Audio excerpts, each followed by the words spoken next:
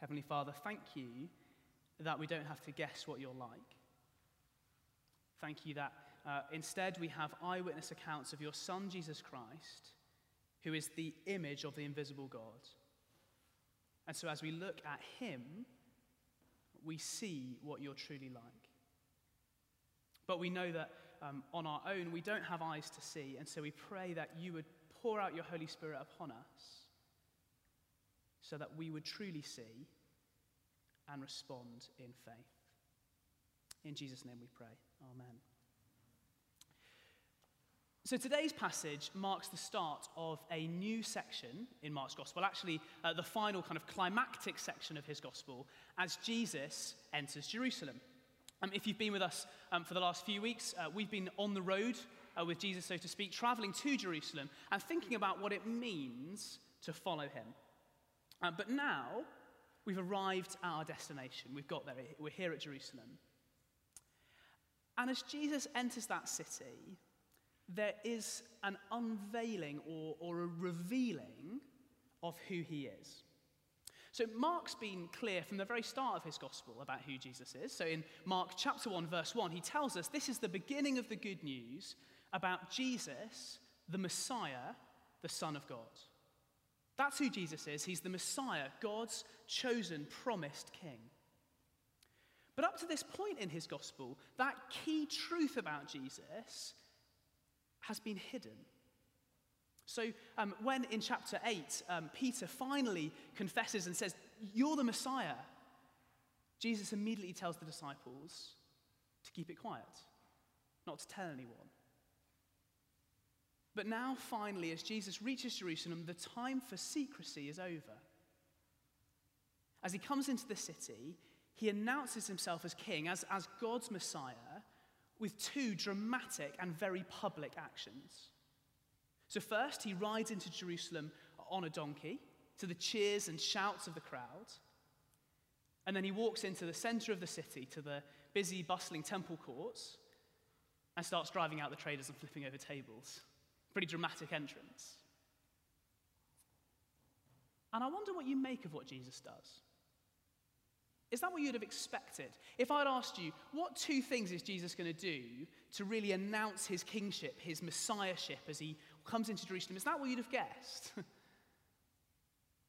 Perhaps you're still relatively new to this Jesus stuff. You've been with us maybe for the last few weeks, maybe for the last few months, and you're still trying to work out who this guy Jesus is and what you think of him. And to be honest, you're not really sure what he's up to. What's the big deal with the donkey? Why do the crowds suddenly start praising him in a way we've not seen before? Or maybe you've been following Jesus for years, decades even, and you think you know who Jesus is and what Jesus is like. But as you look at what he does in the temple, as you look at what he does with the fig tree, it doesn't actually seem to fit with your understanding of Jesus. It looks almost out of character. It's not what you'd expect at all. And it wasn't what they expected back then either.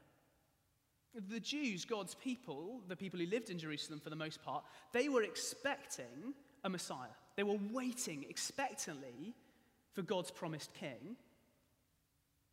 But they were expecting a king who would come in power, in military might.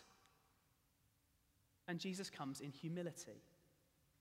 They were expecting a king who would bring judgment on their enemies, on the nations. And Jesus warns that judgment is coming on them. So he is God's promised, long-expected king, and yet he's not the king anyone expected. So as we try to understand the significance of Jesus' actions, we're going to take those two aspects of his arrival in turn. First, a king who comes in humility, and then a king who comes in judgment. And then finally, we'll think about how Jesus calls us to respond. So first, a king who comes in humility.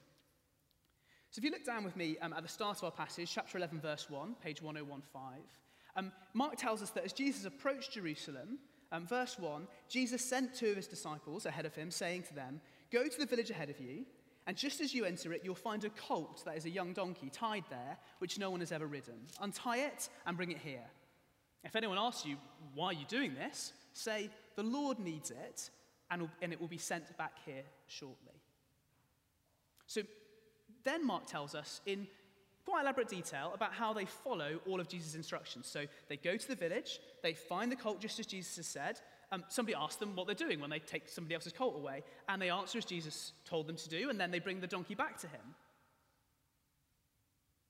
Why does Mark labour the point? He's usually so sparing with his words, and yet here he really goes to town on this donkey getting mission. It's because he doesn't want us to miss the significance of what is going on. Jesus in the gospel has walked everywhere so far. That's how he gets around. But now as he approaches Jerusalem, he says, go and get me a donkey so that I can ride a donkey into the city. And Mark wants us to see that Jesus is consciously, deliberately, intentionally fulfilling an Old Testament prophecy. A prophecy that God's king, the Messiah, when he came to Jerusalem, would enter not on a warlike stallion, but on a donkey. That prophecy is Zechariah, the prophet Zechariah, chapter 9, verse 9. No need to turn there, but here's what it says. Rejoice greatly, daughter Zion. Shout, daughter Jerusalem. See, your king comes to you, righteous and victorious, lowly, and riding on a donkey, on a colt, the foal of a donkey. It's hundreds of years before Jesus was born. Zechariah had prophesied by the Holy Spirit that when the Messiah came to Jerusalem, he would come on a donkey. And so what Jesus is doing is he is deliberately fulfilling that prophecy. He's saying, in actions that speak louder than words, guys, I'm the Messiah. I am God's chosen king. But of course, riding a donkey into Jerusalem doesn't just tell us that Jesus is God's king. It also tells us lots about what kind of king he is. So picture the scene for a minute.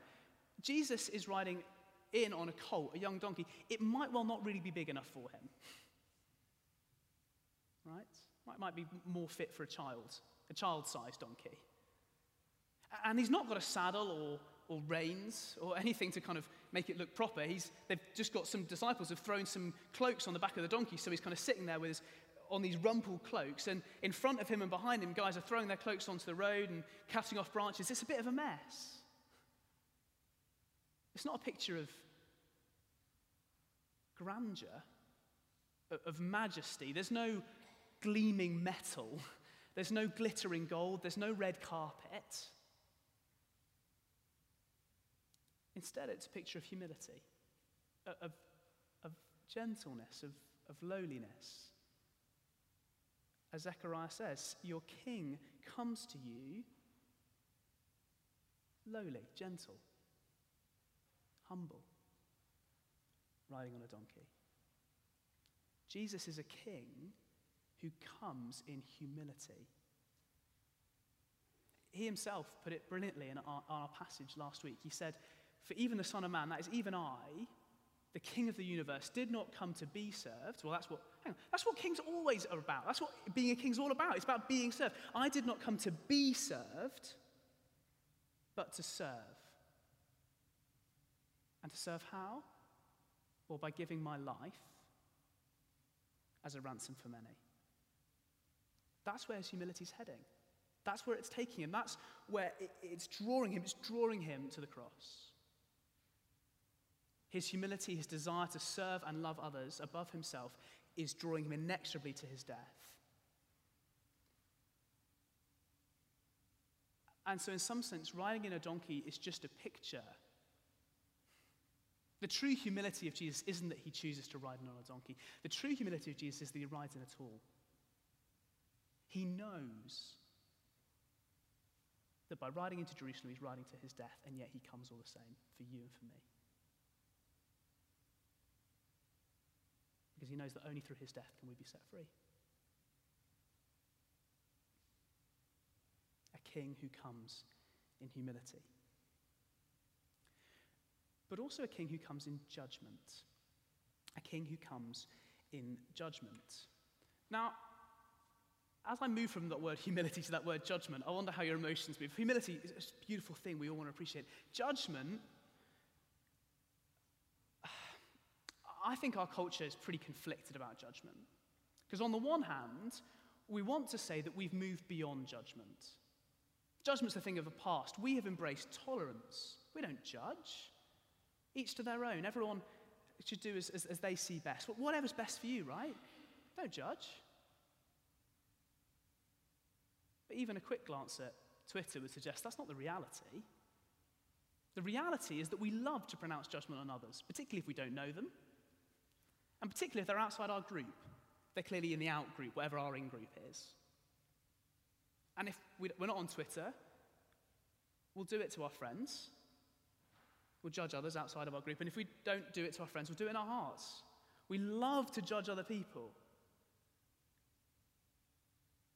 But we hate being judged ourselves, right? It's a double standard. We say, look, hang on.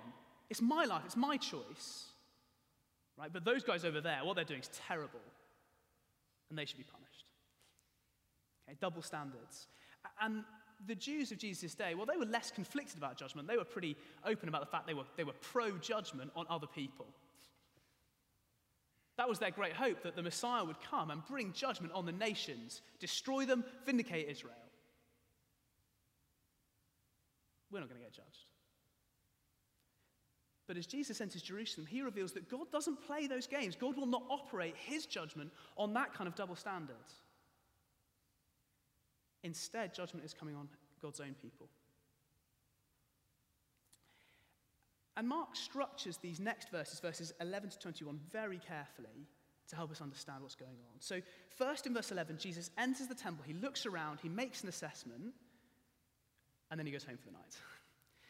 And then what Mark does is he sandwiches Jesus' actions in the temple with the incident of the fig tree. So it goes fig tree, 12 to 14, temple, 15 to 19, fig tree, 20 and 21.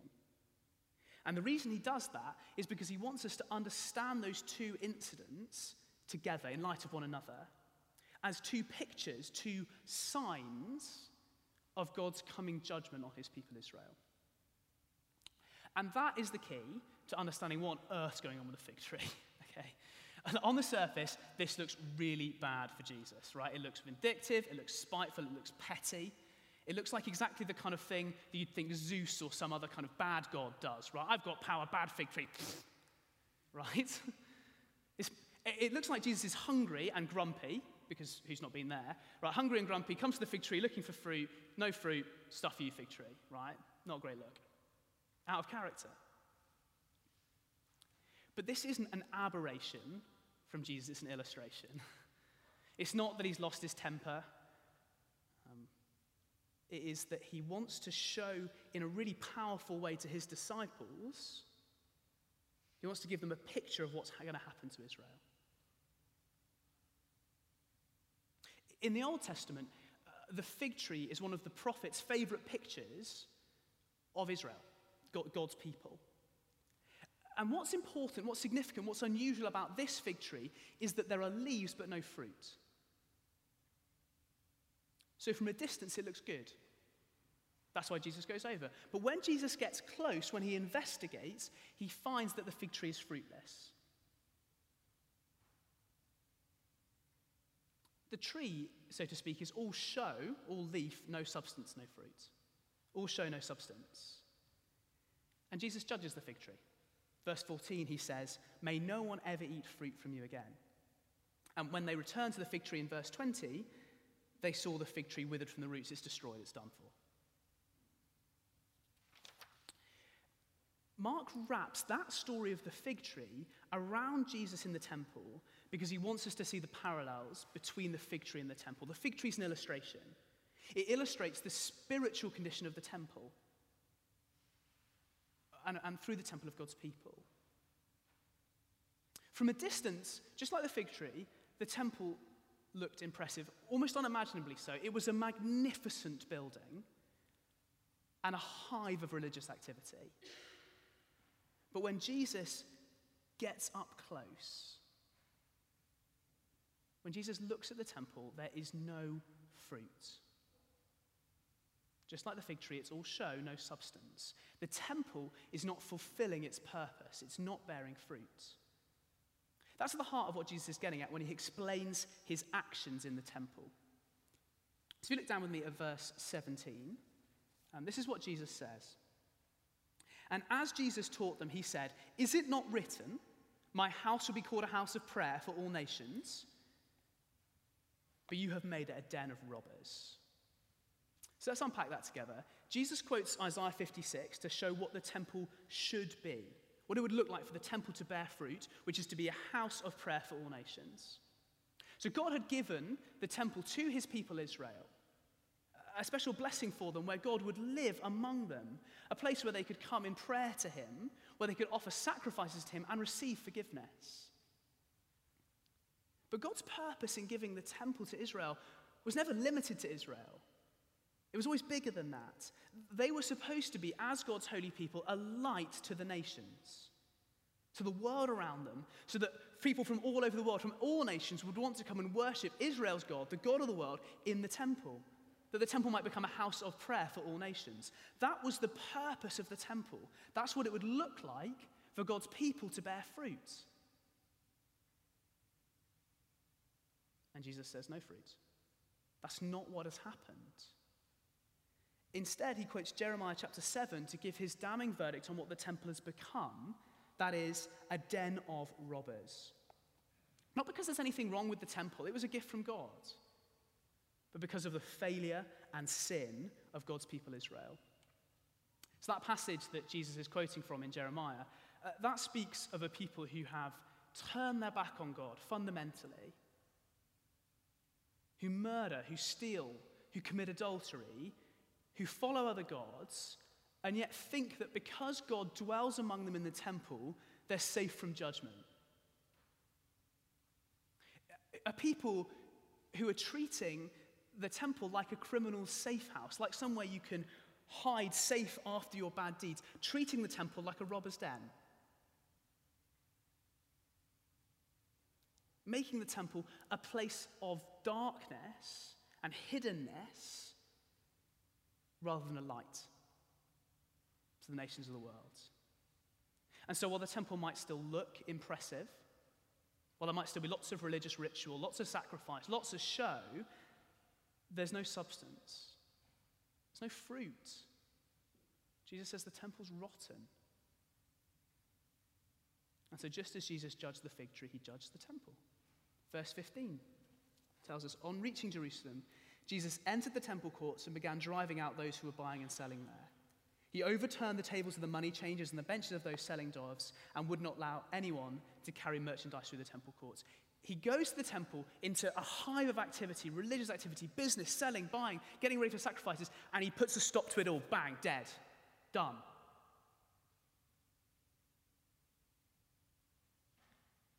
As a picture of the destruction that is coming. Not the next day, like the fig tree, but the next generation. Less than 40 years after Jesus clears the temple, Roman soldiers raze it to the ground. So Jesus, God's King, comes in judgment on the fruitlessness of his own people. And we have to heed that warning. The warning that if we don't bear fruit, if our faith is all show and no substance, we too will face judgment. I don't know what it is for you. Maybe you go to Inspire group on a Wednesday evening or student group on a Sunday evening and you're great at talking the talk. You know what you're supposed to do. You talk about your thorny behavior, the things where you know that's not how God would want you to live. But if you look in your heart, there's no desire to change. You're just going through the motions. Maybe when you go to work, you've got a Bible verse on your desk or you've set a Bible verse as your screensaver. But in your heart, you know you live for the weekend. You do what you have to do to get by. But you get as much BBC News and Twitter as you can. For me, I know I love to be seen as someone who's committed to sharing the gospel with their non-Christian mates. But in my heart, all too often I don't believe that God can change people. That God can bring people to know him. And so I don't put any real effort in because I don't expect any real results. I don't know what it is for you. Whatever it is, we've all got the same problem. Jesus is coming looking for fruit. And when he doesn't find any, When what he finds instead is show and hypocrisy, then judgment is coming.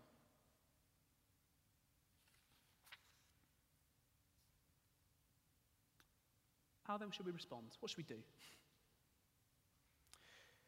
Well, Jesus' words in the last few verses of this section, 22 to 25, they are difficult, they're confusing, but one thing is very clear. It's all about faith. It's all about faith. Verse 22, Jesus says, have faith in God. Verse 23, anyone who does not doubt in their heart but believes. Verse 24, believe that you have received it. It's all about faith.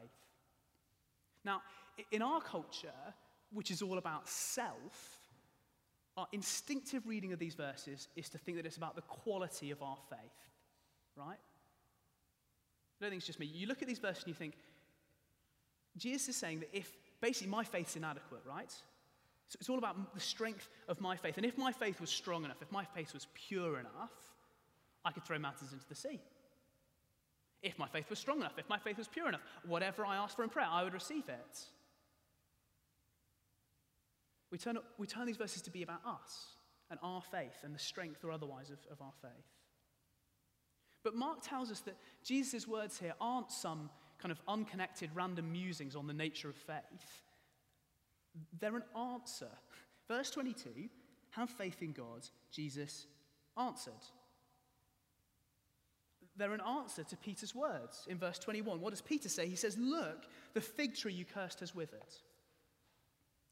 Now, I don't think Peter there is saying, oh man, Jesus, you've got some power. Look at that fig tree. No, I think Peter understands the significance of what's happened. So imagine being him. You've seen Jesus speak words of judgment to a fig tree. You've followed him into Jerusalem. You've seen what he's done in the temple. You've heard him speak words of judgment on the temple. Now the next morning you come past that fig tree, you see the fig tree is dead. You know what that means? It means the temple's doomed. The way that God is present with his people, the way that he hears his people's prayers, the way that we can receive forgiveness, that's under judgment. It's going to be destroyed. Look, the fig tree you cursed has withered. And Jesus answers Peter's concern by calling him to faith in God. Faith in God's plan for salvation. Faith that God, in some sense, will provide a new and better and truer temple. So faith that God will still answer prayer. Verse 24. Faith that God will still forgive. Verse 25. And while Jesus' words in verse 23 can and have been interpreted in all sorts of different ways, I think what he's saying is that we can pray expectantly for God to be present with his people in a new way. I know that doesn't look obvious on the surface. Let me try and show you how I've got there. Okay, in Isaiah 40 and Zechariah 4, what happens when God comes to be present with his people in a radically new way is that mountains are leveled. Right? You might remember that from Isaiah 40. Mountains are flattened out. Okay? And I think what's going on is Jesus is using that imagery to speak figuratively, of the destruction of the temple. This mountain, not any mountain or a mountain, this mountain, that is the Temple Mount on which the temple's built, will be cast into the sea. The destruction of the temple is somehow going to be part of God making a new way, a better way to be with his people. Regardless of exactly what Jesus means when he speaks of mountains being cast into the sea, the overall point is clear. We're to respond to coming judgment, not with despair, not by trying to summon up some kind of super mountain-moving faith from within ourselves, but by trusting God and having faith in him that he will find a way to be with his people, find a way to hear our prayers, find a way to forgive us, despite all of our sin and our fruitlessness. How will God do that?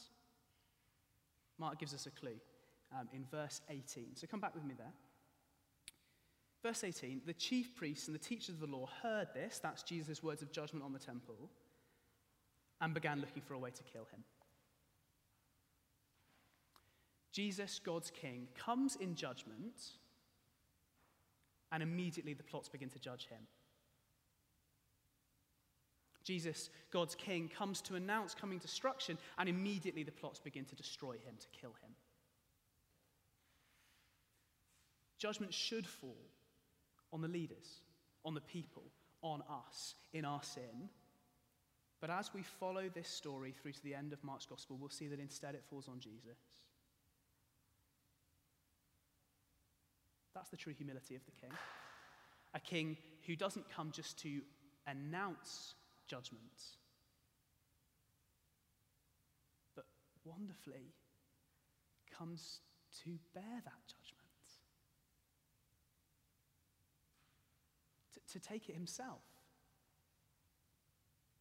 Who comes to die, humiliated on a cross, dying the death that we deserve.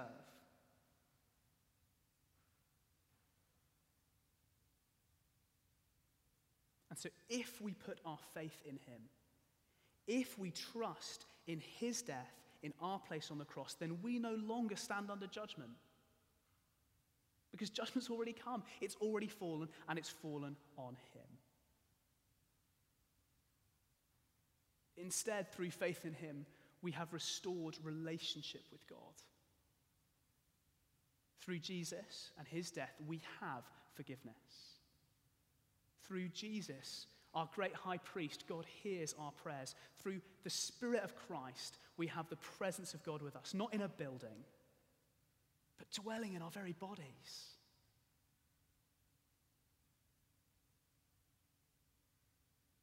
A king who comes in humility. A king who comes in judgment. And yet a king who in his humility, because of his humility, takes that judgment on himself. That we might be forgiven. That we might be set free to know and love God, to serve him and bear fruit for him. Will you put your faith in that king? Let me pray.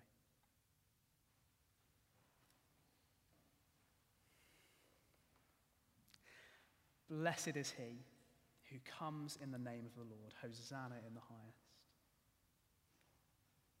Lord Jesus, we praise you that you came not just to announce the judgment that we all deserve, but to take it, to die for us. Lord, we don't deserve it. We don't deserve you to take our place, and yet you love us, and so you do it. Lord, we're sorry for all of our unfruitfulness, all the places that we are show rather than substance. Please, by your Spirit, change us, that we might live lives that honor what you've done in setting us free from judgment, free to bear fruit.